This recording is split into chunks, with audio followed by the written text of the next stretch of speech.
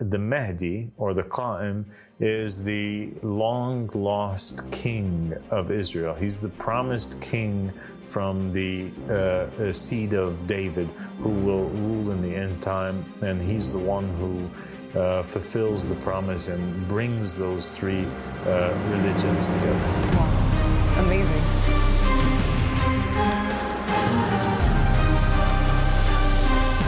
How are you, dear Tiffany? I'm doing well today. Thank you so much. It's so good to have you back. Thank you so much for having me. So today we want to talk about the Israeli people. We want to talk about the state of Israel. We want to talk about the Jewish people. We want to talk about one of the reasons why they believe that their covenant, or God's covenant with them, is an everlasting covenant and that it will never go away, and no matter what it is that they do. And what is, how do we fit this into the grand picture with the understanding of Christianity to the Old Testament and also Islam? Okay, sounds good. So one of the reasons why Jews believe that God's covenant with the Israelites is an everlasting covenant and will never go away is because of this promise, which is sometimes referred to as a covenant, although it is not one of those covenants that with a prophet that brings forward a new jurisprudence or a new matter. So, as we've said before in previous episodes, God establishes these certain covenants with certain prophets, and with each one of them, Adam, and then Noah, and then Abraham, and then Moses, and then Jesus, and then Muhammad. Each one of these covenants that he establishes with one of these major prophets, a new jurisprudence comes, all right? Yes. So God's laws that he gives to Moses is different than God's laws that he gives to Jesus, and God's laws that he gives to Jesus different than the ones that he gives to Muhammad sallallahu alaihi wasallam. Yes. But this covenant here with David is not one of those covenants, but it is a promise. It's a deal. And it's mentioned in the Old Testament, where basically, David now, he's defeated his enemies. David has overcome, all of the hostilities around him. And now David's resting. And in the Bible, David is speaking with the prophet Nathan, and he is being thankful to God. And he's saying, Alhamdulillah Rabbil Alameen, God has now allowed me to rest in this house of cedar.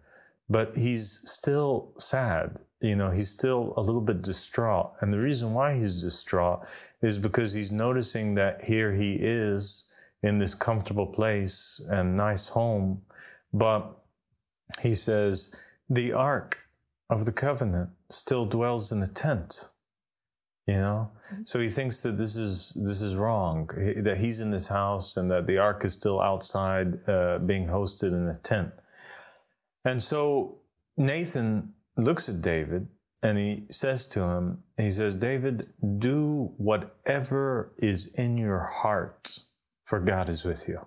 And this is a very important indication about the type of rule that David has. He rules by means of God putting his will in the heart of David. The Holy Spirit is with David. Mm-hmm. Okay? And now we know from this verse that David, he rules by his feelings in his heart, and he doesn't rule by necessarily like evidence and cases and that way. But he rules with the feeling that he has. Okay. Okay? Whatever God places in his heart. Yes. And that's important for later on. And so Prophet Nathan, he goes, he has a dream, and in his dream, the Lord comes to him and he tells him, basically in the dream that, I've been dwelling in the tent and in the tabernacle ever since I brought, the Israelites out of Egypt, and I do not have a home, So go command David and tell him to build for me a home. Okay, and he gives this commandment.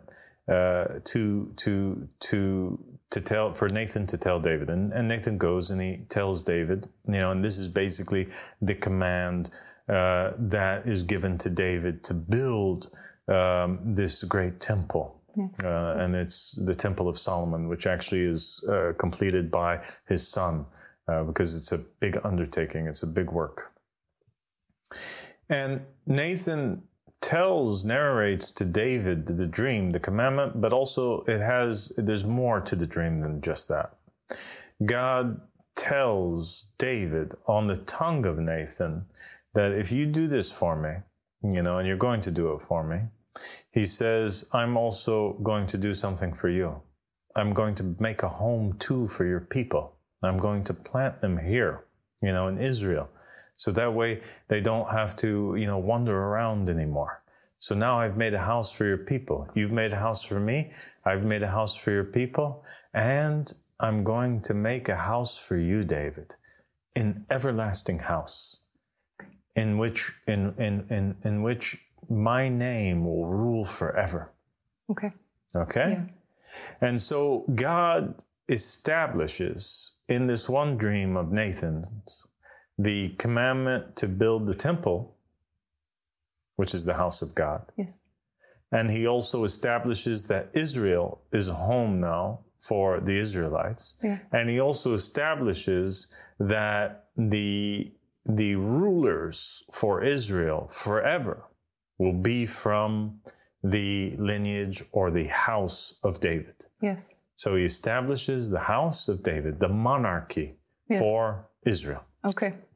Yeah. Okay? I see. It's no longer going to be a thing where he picks Joshua, son of Nun, to rule for a while, and then from another family he picks somebody else. No, he picks David and his lineage. Yes, I see. That there's this sort of transition from what had been before in the time of the judges, in the time of Samuel, like leading even Saul. Then David establishes this dynasty, which passes down to his son. And there's this change at that point. Yes. Yeah. And then God tells David, and I'm going to be with you forever.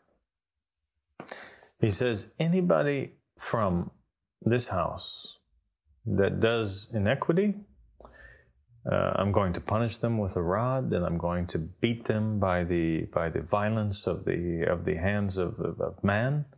So he's not going to tolerate any injustices to come from the rulers from the house of David. But he says, "But I will never leave you. My mercy will never leave you." Okay. Okay? Okay. So it means what? It means that no matter what you do, even if you are, even if there's oppressors that come out of you through this lineage, no matter what it is that you do, you're going to get the karma for it. Bad things will happen to you, but I'm never, ever, ever going to leave you. God will forever rule, and God of the worlds will forever be with Israel and be with the house of David in particular. Okay. That's pretty clear. It is very clear.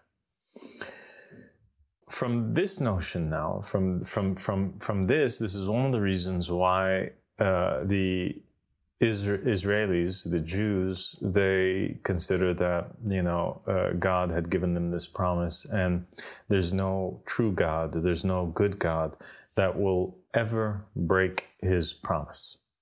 And that is why the understanding came that the Messiah who was going to rule in the future had to be from the line of David. Yes. And even in Isaiah, which they take to, be talking about the Messiah, what does it say about the root? That he will bring up a root from Jesse, a stump from Jesse. So that's a stump from Jesse. Yes. So the root of David. The root of David, yeah. So it's the lineage of David. Yes. Somebody who's connected to David who will rule. Yes. Okay.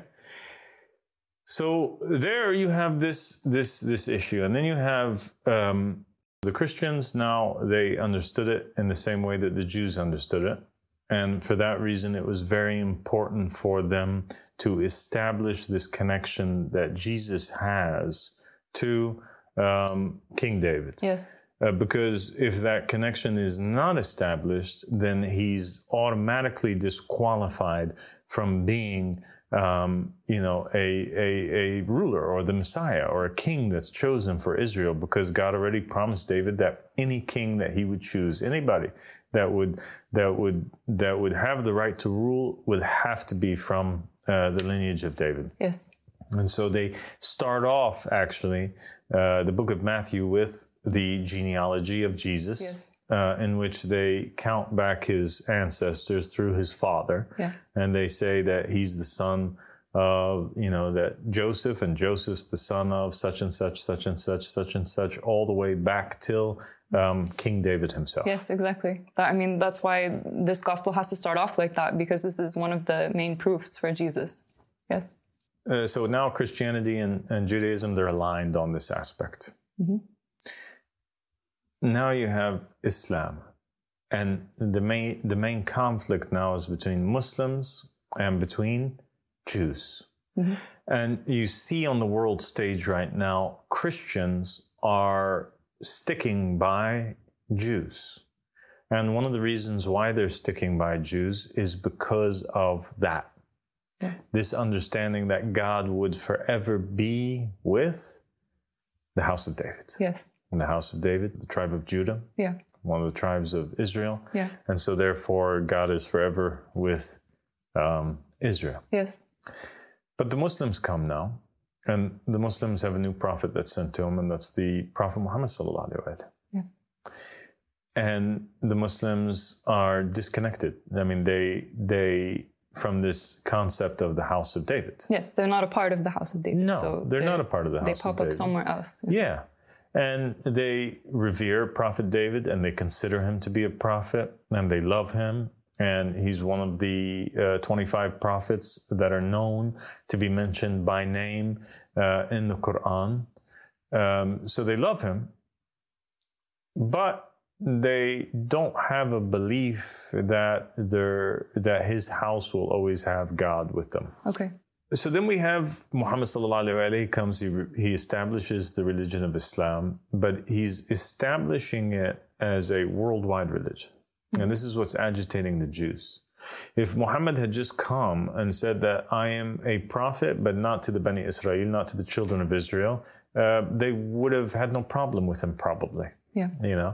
But it was because Muhammad was insisting that he was a prophet that everybody in the whole world had to follow. Okay. Even the Israelites. Okay. See, the Israelites, they coexisted before with prophets that were non-Hebrew prophets that were sent to other nations, and they had no problem with that. Yeah. Balaam ibn Ba'ura, Balaam the son of Beor, in their text, in their stories, according to their beliefs, was a prophet who was at almost to the same rank as Moses, but to the he actually was at the same rank as Moses, but to the non-Israelites. Okay. Yeah. Okay. It's true. Yeah. They had no problem with this concept that God would send prophets to other people, but as long as they saw it as like an inferior jurisprudence that they would come with. They're like the chosen. They're the chosen people. So yeah, they have this special deal with God. It makes sense. They have this special deal. Their family, the descendants of Abraham through Isaac, have this special deal, but God still comes to others in a different way, in a lesser way. Yeah. But Muhammad is not leaving alone this idea that no, everybody has to follow me. Okay. Yeah. And he, out of the prophets that are mentioned in the Bible, he's mentioning the names mainly of Hebrew prophets. Mm-hmm. So in the Quran, it's mentioning Jesus, it's mentioning John, it's mentioning Zechariah, it's mentioning Elijah, it's mentioning Elisha, yes. It's mentioning all these different, it's mentioning Ezekiel. So all of these different Hebrew prophets, there's a focus on it. Yes. And so it's like, Adam, Noah, a few Arab prophets like Hud and Shu'aib and Saleh, and then you have Israelites. Moses is the most mentioned one, and then Jesus, and then it's like Muhammad sallallahu alaihi wasallam. Yeah. As if, and Muhammad sees himself as continuing along that path. Yes. And even there's certain narrations that state that the Prophet Muhammad sallallahu alaihi wasallam, he used to actually braid his hair, much like the Israelites. They have these forelocks, these braids that are on the sides of their head. The Prophet Muhammad, instead of 2, he had 4, and they were on the sides of his head as well. And we know that the Prophet Muhammad sallallahu alaihi wasallam, he took in the beginning as a direction of worship the same temple that was a symbol of the Davidic rule, which was the Temple of Solomon. Yeah. Because now, this temple has more meaning than it just being a place, a Kaaba type place where the people go, in order to worship. Or more than just a house of God, but it's a symbol of the rule of God's chosen monarchy. Yeah, that's very interesting. Okay, it is very interesting. The Prophet Muhammad sallallahu alaihi wasallam, he passes away, and in his will he mentions that after him is going to be 12 imams, and then after that are going to be 12 Mahdis. And the last of the imams is Imam al-Mahdi, and then there comes the rule of these Mahdis. And as we mentioned in the other episode that we did, the previous episode, about how we said that, the Prophet Muhammad sallallahu alaihi wasallam said that I am Israel, that this is one of his names. Yeah. All right? And we established that fact. It's interesting because we find this reference to the Prophet David coming up again in Islamic narrations, but only in the time of the Qa'im, okay? And the time of the Mahdi. Okay. And there's a few really, really interesting narrations. One of them is that the Mahdi, it says that the Mahdi, his body is the body of an Israelite. Really? Yes. Very interesting. His body is the body of an Israelite, or a man from the sons of Israel. Okay. It's very interesting. We spoke about how Prophet Muhammad called himself Israel, so it could have to do with this narration or something else. And then you have another narration which states that when it comes time for the Mahdi to call forward, when he wants his companions, what does he do? He makes a dua and he calls upon God by his Hebrew name. Okay. And then all of his companions come to him. So now this Mahdi, this Qa'im, he's worshiping God, but he's worshiping God in Hebrew. He knows the secret name of God. And we're going to do a whole episode that has to do with the Jewish belief on the idea of God having a secret name. But in short, God had a secret name that only the king or the priests that were chosen by God would know. And it was a safeguarded secret. And this name is represented by the 4 letters. Yeah. YHWH, that is in the Old Testament. And so nobody knows the true pronunciation of the name of God, but it's represented by these 4 letters. It's forbidden for anybody who to even pronounce the name of God. Yeah. And you have people that pronounce it by saying Yahweh. Yeah. Other sects of Christianity have come forward and have said, no, the correct pronunciation, for example, is Jehovah, right? Or other distorted forms by filling in vowels in between those 4 letters in order to figure out what the name is. Yes. And Jewish people, out of respect, they use the word Hashem to refer to God. So Hashem means the God. Yes. Hashem is like the Hebrew equivalent of Allah. Okay? And it's interesting to note, because if Hashem means the God, well, we know also that Muhammad was sent as a descendant from the sons of Hashem, the Bani Hashem. Yeah. Oh. And God when he was talking to David in the dream of Nathan, he says to them, I will be their father, meaning the monarchs that come after you, you and the monarchs, I will be your father, their father, and they will be like my sons. If they make inequities or mistakes, I'm going to punish them. Okay? Here you have now Muhammad. He's coming from the Bani Hashim. Hashim has a very significant name in Hebrew to the Jewish people. Yeah. But nonetheless, let's put that aside. Okay.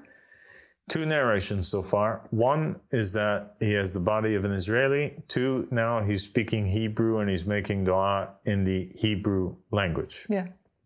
Then we come to the 3rd narration, which is the most important of all.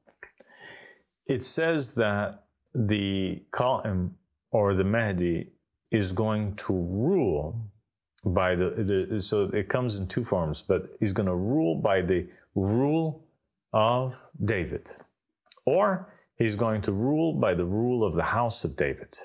Okay. So this has a double meaning.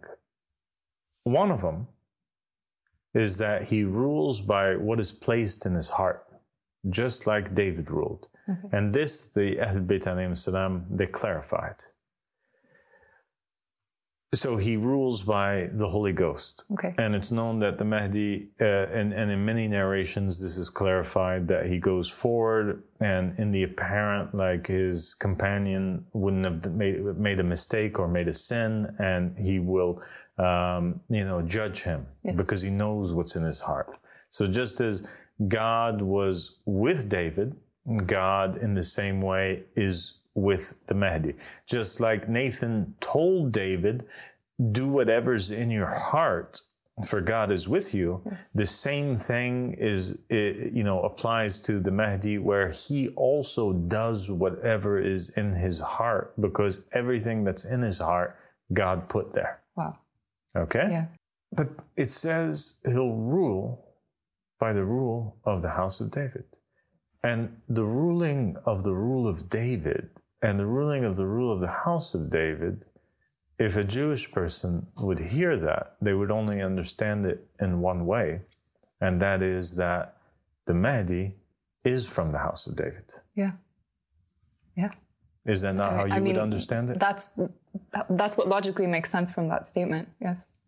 So now we have a Mahdi whose body is the body of an Israeli, meaning that what's a body? I mean, you have to be a descendant from one of the children of Israel in order to have a body of an Israelite. Yeah. He has, according to the narration, his body is the body of an Israeli. Yeah. So he is one of the children of Israel. Yeah. That's the Mahdi. Yeah. And he speaks Hebrew. At the very least, he knows the secret name of God in Hebrew. Yeah. And the third is that he is a descendant from the house of David. He is the stump of Jesse and the root of David. And so now we have an entirely new picture that's coming into place. That's shocking. Here's what it is. The picture is that when Israel is established in the end time, they go to Israel, they build the state, but they're unable to build the temple. They're unable to. Mm-hmm. And they've been trying to for many, many years. Mm-hmm. And they know and they believe that when the temple is built, that their Messiah will accompany that. Yes. Because the house of God always accompanies the monarch or the house of David, or that person from the house of David. When his temple is built, his deal is fulfilled, he brings forward the king as well. Yeah. And so they want to build the temple because they're waiting for their Messiah. Yes. And at the same time, the Christians believe that when they do build that temple, that Jesus will return, because Jesus is that Messiah. Yes. And so we have a picture where the true king, the Mahdi, who actually is, just like the rest of most of Israel, scattered tribes, he's an individual who is appointed by God, who has a right to rule over Israel as the descendant from David and the promised one who's mentioned in Isaiah. But he's being held back from that because the Israelites are not recognizing him. So we have a king from the house of David in the end time who, much like David himself, was not recognized in the beginning by the Israelites before he was anointed. And he was just a shepherd in the same way the Mahdi is outcast. And it's interesting because it is the character of the Mahdi that actually opens up Jerusalem. And he's the one who frees Al-Masjid al-Aqsa, and nobody else does, because it has to be this character who's a king who is supposed to rule Jerusalem, who would be also the Messiah from the line of David, if you want to think of it that way. Although he's the Mahdi and the true Messiah, he came, and that was Jesus. Now, this one is going to rule as that person from Isaiah who comes as the successor to Jesus and the successor to David and the successor to Muhammad sallallahu alaihi wasallam. That makes so much sense. It makes so much sense how they have not been able to do. They've been really trying, and they have the support of the Christians. They have not been able to reestablish the temple, and it's part of the prophecies that the temple must be there in order for the Messiah to come. And they can't do it. And why can't they do it? Because it is written that it will only be the right person. It will only be the person, the Mahdi, as you said, who will open up Jerusalem. He will be the one who is able to do God's will. And there's actually more proof that the Mahdi is this king from the lineage of David, even though he himself doesn't know it, just like the Israelite people didn't know in the beginning until he figures out and remembers who he is and is told who he is by God. And those are the narrations that it's the Mahdi too that brings forward the Ark of the Covenant. And it's the Mahdi too who comes forward, and he has with him the staff of Moses and the ring of Solomon. Wow. He's clearly from this lineage. He's clearly from this story. But that's so interesting. It's such a fascinating take, because I think that it would be really shocking for many Muslims to hear all of this put together, because that's not what they're expecting from the Mahdi. And certainly that's not what the Jewish people are expecting from the Mahdi, or the Christians. So this is just amazing.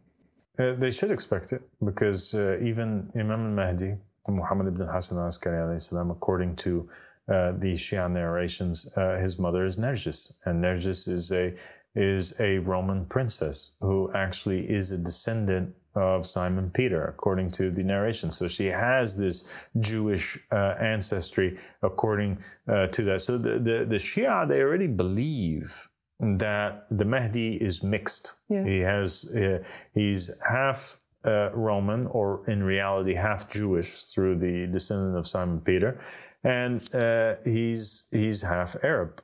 And so now all of the narrations are making sense. Yes, that the Mahdi, or the Qa'im, is the long lost king of Israel. He's the promised king from the seed of David, who will rule in the end time. And he's the one who fulfills the promise and brings those three religions together. Wow. Amazing. Amazing. He's a true Israelite. You know, as we talked about previously, this concept of people posing as Israelites when they don't have the right to call themselves that. He is the true. He's truly from this lineage. So the Mahdi is Arab, and he's Hashimi. Mm-hmm. He's a son of the Bani Hashim. Yes. And he is a successor from the family of Muhammad alayhi salam. And he's a descendant of the Prophet Mohammad sallallahu alaihi wasallam. But his body is descendant from David and from the tribe of Judah.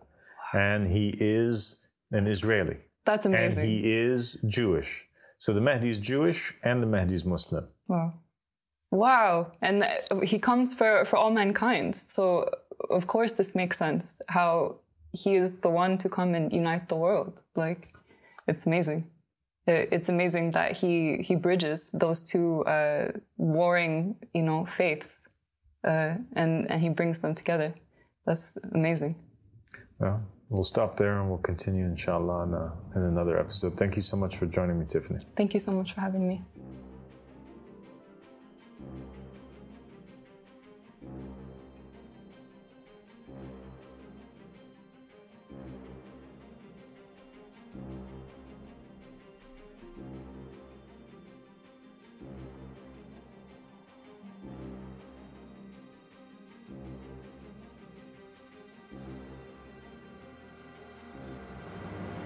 That was such an enlightening discussion. I'm really blown away with what I've learned today, and I hope that you are too. I think that now we have such a deeper understanding of these passages in the Old Testament where God is speaking of this everlasting bond with David and with the house of David and with his lineage.